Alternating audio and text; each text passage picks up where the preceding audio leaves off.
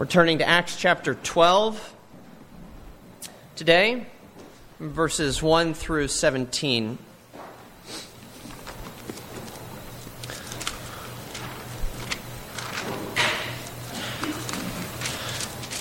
Acts chapter 12, an important moment in the life of the church, the early church. Again, another moment where it seems like perhaps their whole mission will fall apart as we read of the martyrdom, the second martyrdom in that church with James. He's the only of the original 12 disciples that we have recorded for us, the way in which he was martyred. We have the execution of James, but then the escape of Peter, and then we will consider thirdly today as well, the expectation of the church and what it means to pray earnestly for God's will to be done. Acts chapter 12. About that time, Herod the king laid violent hands on some who belonged to the church. He killed James, the brother of John, with the sword. And when he saw that it pleased the Jews, he proceeded to arrest Peter also. This was during the days of unleavened bread. And when he had seized him, he put him in prison, delivering him over to 4 squads of soldiers to guard him, intending after the Passover to bring him out to the people. So Peter was kept in prison, but earnest prayer for him was made to God by the church. Now, when Herod was about to bring him out, on that very night, Peter was sleeping between 2 soldiers, bound with 2 chains, and sentries before the door were guarding the prison. And behold, an angel of the Lord stood next to him, and a light shone in the cell. He struck Peter on the side and woke him, saying, "Get up quickly." And the chains fell off his hands. And the angel said to him, "Dress yourself and put on your sandals." And he did so. And he said to him, "Wrap your cloak around you and follow me." And he went out and followed him. He did not know that what was being done by the angel was real, but thought he was seeing a vision. When they had passed the first and the second guard, they came to the iron gate leading into the city. It opened for them of its own accord. And they went out and went along one street, and immediately the angel left him. When Peter came to himself, he said, "Now I am sure that the Lord has sent his angel and rescued me from the hand of Herod and from all that the Jewish people were expecting." When he realized this, he went to the house of Mary, the mother of John, whose other name was Mark, where many were gathered together and were praying. And when he knocked at the door of the gateway, a servant girl named Rhoda came to answer. Recognizing Peter's voice, in her joy, she did not open the gate, but ran in and reported that Peter was standing at the gate. They said to her, "You are out of your mind." But she kept insisting that it was so, and they kept saying, "It is his angel." But Peter continued knocking, and when they opened, they saw him and were amazed. But motioning to them with his hand to be silent, he described to them how the Lord had brought him out of the prison. And he said, "Tell these things to James and to the brothers." And then he departed and went to another place. Well, we look back to verses 1 and 2, and we see the opening of this chapter is quite shocking. Herod the king is introduced here. This is Herod, who is normally known as Agrippa. Herod Agrippa, probably just Agrippa. I believe Peter wants us, or Luke wants us, though, to when we read Herod, to think of his uncle. Herod, who was the one who murdered John the Baptist and oversaw the trial of Jesus. Or maybe he wants us to think of this Herod's grandfather, Herod the Great, who tried to put to death baby Jesus. It's a whole family of leaders who are really marked by the fact that they hate the Christ and they want to see him destroyed. And so what's happening to Peter is his sharing in the sufferings of Christ, just as Herod the Great, and then Herod Antipas, and now Herod Agrippa, they all are part of this program to try to destroy Christ and his people and the work of the church. A violent family, we read, violent hands were laid by Herod on some who belonged to the church, and we barely got in our bearings before we read that he's killed James. Just like that. Verse 2. A terse, half-sentence description to describe the death of one of the most influential disciples. This is James of James and John and Peter, that trio, the inner ring of disciples. And yet, just like that, he's written off. He's gone. And it doesn't seem right, does it? Somebody like James, someone so influential, somebody so critical to the mission of the church, somebody who had so much to offer, how could God take him? Didn't he have much more to do for the work of the church? These would undoubtedly be the questions that the early church was wrestling with as they hear the report that James has been executed. Things are just getting started, God. We need our leaders. What are we to do if James now has been killed? It makes me think of the story of a missionary named John Williams. He was born near London back in the 1790s, and he grew up to become a well-respected missionary to the Pacific, delivering the gospel to places like Tahiti and New Guinea, Samoa, the Cook Islands. In 1839, Williams set out on a trip to a new place, the New Hebrides Islands, now known as Vanuatu. He landed on shore in November 1839, and within minutes of stepping off the boat, he was killed by the natives there and promptly eaten by them on the beach, not even given a moment to witness for the sake of Christ. And the church wrestled with this question: was John Williams not important? Could God not have used him to further Christ's kingdom? Why would he take him like this? These are the questions running through the minds of believers in Jerusalem.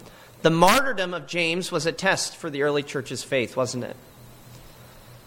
It was meant to shake them to their core. Herod knew what he was doing. He was intentionally going after the leaders of the church because he knew that if the leaders were taken out, well, then their followers would give up.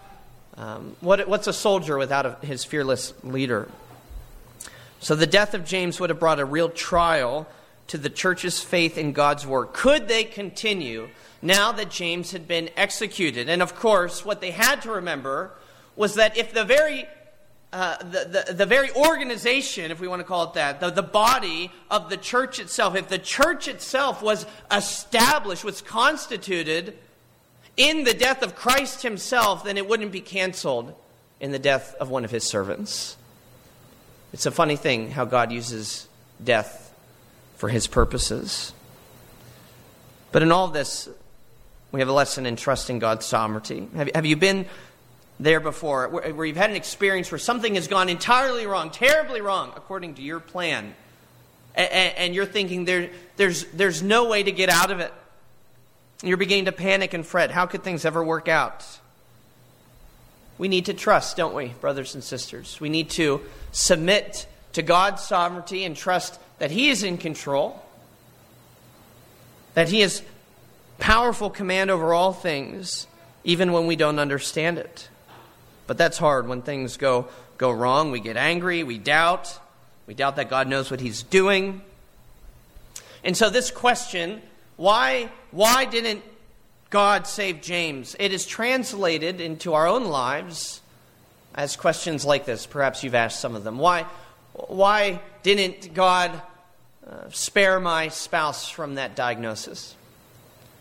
Why did God let me get cancer or my mother dementia? Why is God letting this person, this wicked person succeed and letting the righteous fail? Have you ever been in a grim situation like that where you can't seem to come up with an answer why God would be allowing certain things to take place? But we need to remember, even in the grimmest of situations, God is working out his grace. Paul Tripp says it like this: God will take you to where you did not intend to go in order to produce in you what you could not achieve on your own. And there are moments where we're going through difficulty and we're crying out, where is the grace of God? And yet we are getting it. There's the grace in the trial. He calls this the theology of uncomfortable grace. Tripp goes on, if you're God's child and you're going through difficulty, you must not name that difficulty as a sign of God's unfaithfulness or inattention. You must never bring God into the court of your judgment and question his faithfulness and love. because those difficulties are a sure sign of the zeal of his faithfulness and love, because we know that our sanctification comes through suffering.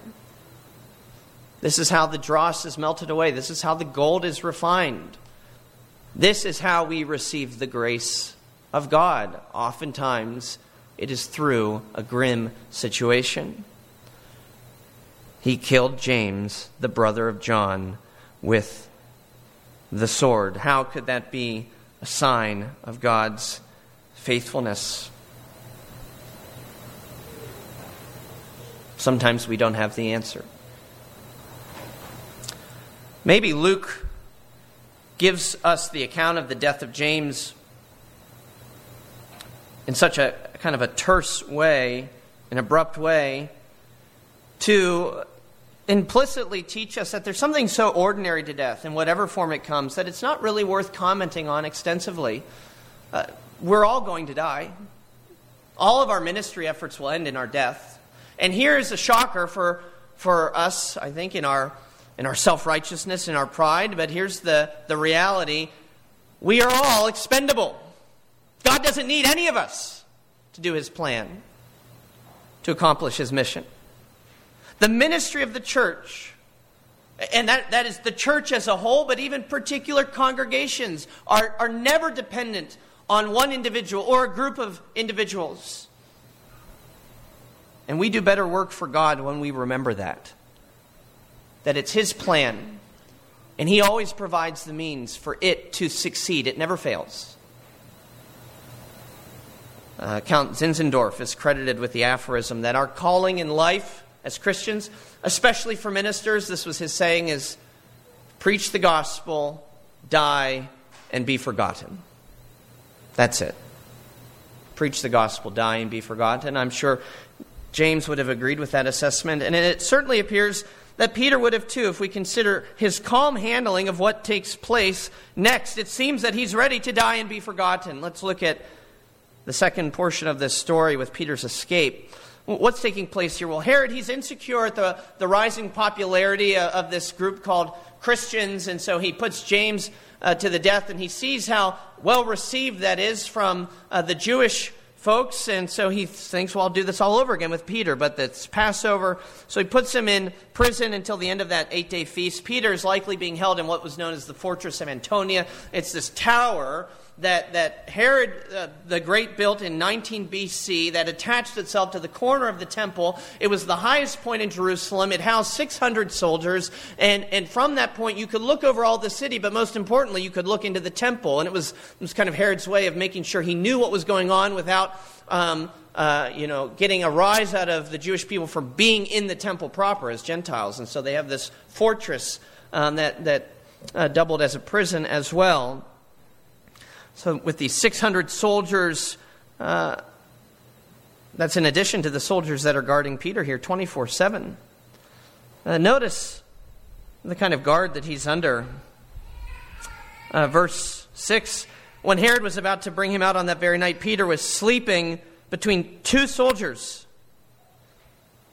bound with chains. The idea seems to be that he's tied to these two soldiers. And then there's sentries before the door guarding the prison. And as we continue to trace the events of the story, we learn that he's actually behind three gates. There's the opening gate, the iron gate that opens of its own accord. That's the one that gets out to the city. But then inside that, there's another gate. And then there's his prison cell. These are all the ones that Peter has to make his way through as if he were to ever attempt an escape. And you wonder, what was Peter's crime? Man, what kind of threat must he have posed to the people of Jerusalem or to the citizens under Herod for him to be tied to soldiers and have sentries posted at the door and be behind three gates? What was his crime? You know his crime. He talked about Jesus. He talked about Jesus. We think, wow, overkill, right, Herod?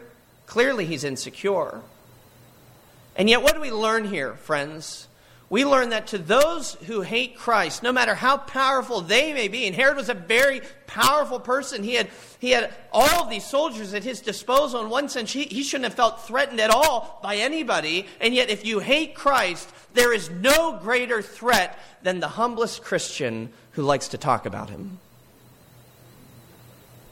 And so, they lock him up, and they throw away the key. Things are looking grim for Peter. 7 days and nights go by completely uneventful. No sign of a rescue. No change in the king's heart. But on that final night, on the eve of his public execution, when Herod was about to bring him out, verse 6, what happens? Verse 7, and behold, an angel of the Lord stood next to him. It's divine intervention. It's a rescue. And what plays out is maybe something that you've actually experienced if you have teenagers in the home, right? The angel can't get Peter to wake up. He has to slap him. Get up! It's time to wake up. That is how soundly Peter is asleep. The eve of his execution. Peter proceeds to follow the angel. Get up, dress yourself, put on your sandals. He does so. And then the angel says, no, you didn't really dress yourself because you need to wrap your cloak around you. Peter wasn't ready to be outside. He didn't realize, no, we're leaving this place. You need to put on your coat. We're going out.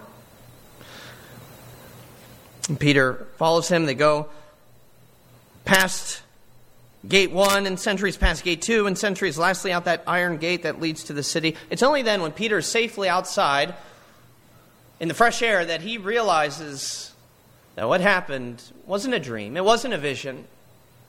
It was a real rescue where heaven sent a special agent to come and to save him. We have to ask this question, though. How was it that Peter was so calm through the whole ordeal? It's one thing to write off his confusion with sleepiness, but how was he so fast asleep on the eve of his death in the first place? And I think we can look away from Luke's account to what Peter says himself. Turn with me to 1 Peter in chapter 5.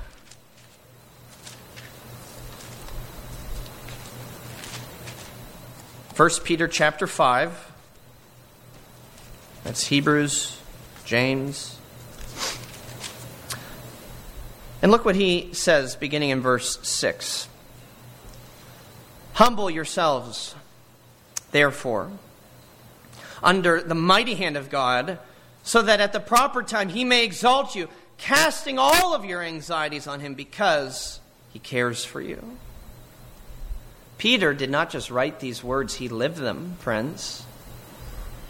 He had completely cast all of his anxieties onto the Lord in his moment of despair or trial or desperation. He humbled himself, realizing that everything was in God's control. And he rested under that mighty hand of God, and he slept. And he slept so well that even the appearance of an angel with all that blinding light couldn't wake him. He had to be slapped awake. We know that one of the first things to go when we're anxious or when we're stressful is sleep.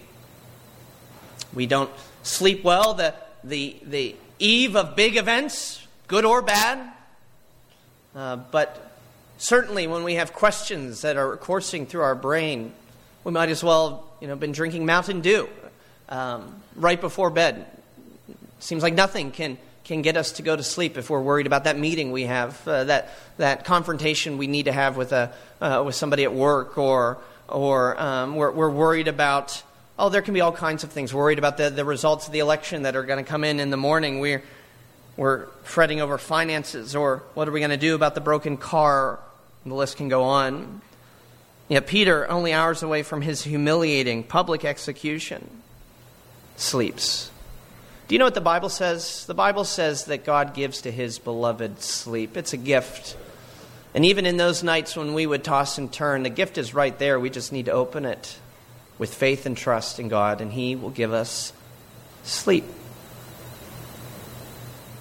With Peter's situation in mind, perhaps we'll now view what it means to cast our anxieties on God with a renewed perspective. And we'll take courage from the words of Peter. What does he go on to write there in verse 8? He says, be sober-minded, be watchful. Your adversary, the devil, prowls around like a roaring lion seeking someone to devour. He was about to be devoured that night. But resist him, firm in your faith. knowing that the same kinds of sufferings are being experienced by your brotherhood throughout the world. Maybe Peter's lying there thinking, this isn't unique to me, this isn't strange. My good friend James even went through this trial, why shouldn't I? But then he says, verse 10, here's the key. After you have suffered a little while, the God of all grace, who has called you to his eternal glory in Christ, will himself restore, confirm, strengthen, and establish you. And Peter, again, is writing from personal experience. Because after he did suffer a little while under the hand of Herod in prison, he found that he was restored. He was confirmed. He was strengthened by the mighty hand of God, and he was established. Where were his feet established on that night? Not on the cold, dank floor of an Antonian prison cell, but out in the open streets of Jerusalem, a free man. One who very well could sing in a way that maybe we can't even sing. My chains fell off. My heart was free. I rose, went forth, and followed thee. Well, we move from James' execution to Peter's escape to now Mary's prayer meeting, and we want to consider what the church is doing there. We've been told in verse 5 already, and then again in verse 12, that the church is gathering to do what they're always meant to do, pray. But more than that, during particular times of distress and persecution, there's this impetus to pray. The church should always be praying. Yes, we should be praying without ceasing. But there are certain moments in the life of the church or in the world, things going on in the world, where if there's anything we are doing besides praying, there's something wrong with us. We need to repent and fall on our face before God in earnest prayer. That's what's happening here. Verse 5, earnest prayer for him is made to God by the church. This is how it always is meant to be. If our brother or sister is imprisoned, we who are free aren't really free at all, because we are bound, we are chained, as it were, to this duty of intercession, of prayer. We must do this for them. Hebrews 13:3, remember those who are in prison as though you were in prison with them. That's what the church is doing here. They didn't consider it as though they had gotten off scot-free. No, they had an obligation and a duty. Spurgeon says, as soon as Herod had put Peter into prison, the church begins to pray.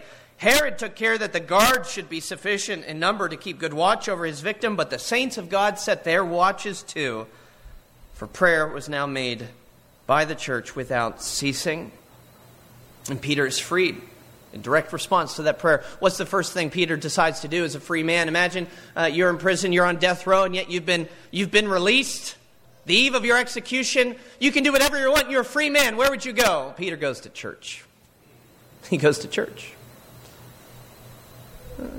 He wants to tell the saints of what God has done for them in order to encourage them. Not so that they can stop praying. Oh, you can stop praying now. I've been freed. It worked. I'm rescued. No, to encourage them to pray all the more, to say, look, your prayers work. Keep on doing it. He's embodying Psalm 40. I have told the glad news of deliverance in the great congregation. I have not restrained my lips. I have not concealed your steadfast love or your faithfulness from the congregation. He wants to tell the news to the congregation, but there's a problem, right? He can't get in the door. It's a humorous scene. You can picture it playing out. Peter's knocking at the door. Hello, it's Peter. And this poor servant girl, Rhoda. Sweet, sweet Rhoda. She hears the knocking, and she goes to the door, and she hears, hi, it's Peter. And she knows the voice, and she gets so excited, she's got to turn back and tell everybody at the prayer meeting. She forgets to open the door and let him in. And what happens when she gets to the prayer meeting? They begin this discussion about the condition of her mental health. Like, what are you talking about? You've lost your mind. It's his ghost. It's his guardian angel. They're willing, consider this, friends, they are willing to consider every possible explanation about who is knocking at the door, except the explanation that God had answered their prayers. They can't believe it. And all the while they're having this discussion and this debate, poor Rhoda's saying, no, I know the voice, it's really him. And they're talking over her. Peter's still at the door knocking. Let me in, right? And that would answer all of the questions. They entertained every possibility except that their prayers had been answered. And were they praying earnestly? Of course they were. Verse 5 told us as much. But I think we can pray with earnestness and we can pray with frequency and still lack one other thing: expectation. They lacked that expectation that God would actually answer their prayers. What about for us? Do you pray expectantly? Do you pray expecting that God will do good and great things, that He'll give you the desires of your heart? John Newton tells us, "Thou art coming to a king. Large petitions with thee bring, for His grace and power are such, none could ever ask too much." Do you ever think when you're praying, this is too much for God? Even God wouldn't answer this prayer. Likely, while the church here prayed, they silently harbored the conviction that Peter's fate was sealed. James had been killed already. Why wouldn't Herod do the same with Peter? We can similarly pray in that manner. We ask God for what we want, but secretly we convince ourselves, we determine that He would never grant it to us. But we don't know the big picture, do we? We don't know how God is going to work all of His purposes out. And so, friends, how dare we limit God in our prayers? God was not limited in this scenario. The death of James, in God's mysterious providence and by His power, turned out not to be a moment of defeat or despair for the church, but really Peter's escape in light of the death of James gave the church all the more reason to have courage and boldness. That King Herod couldn't win out, but King Jesus would, no matter what the odds were stacked against them. Peter's arrival to that church on that prayer meeting, that was a dose of Ephesians 3 for them, where they learned, oh, indeed, God is able to do far more abundantly than all we ever ask or even dream up. Do you believe that today, friends? That God is able and willing to do more than you could ever ask or imagine? And along with that, do you recognize that sometimes that will happen in a way, maybe even many times, that will happen in a way that you cannot understand, that won't make sense to you? We have to submit to the fact that God works in ways that we cannot trace out. We have to trust God that although some things seem grim to us, He's working out His sovereign, perfect, and good will. Yes, it is a good will, a good plan that God has. Like I said, we don't know the big picture. We don't see the big picture, and yet we do see some lines, some strokes of the brush, as it were. We can trace the contours of it. We see some colors, and we have enough information from what we can see to be able to declare this big picture, although I can't see it all, there is one word I know to describe it, and it is good. It is good. We know that for those who love God, all things work together for good. For those who are called according to His purpose, all things, friends, in the end, will be for our good. That's true for you today. All things. It's true for me today. It was true for James. It's true for Peter. It's true for the church. And it was even true in the martyrdom of missionary John Williams. You know, his story didn't end with his death, which is often the case when God is involved.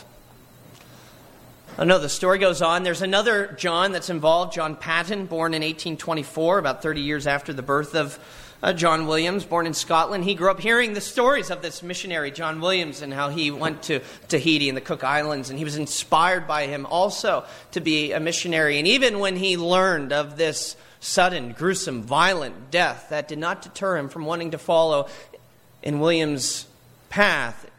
In fact, it did quite the opposite. He wanted to go to that same island, the New Hebrides, Vanuatu.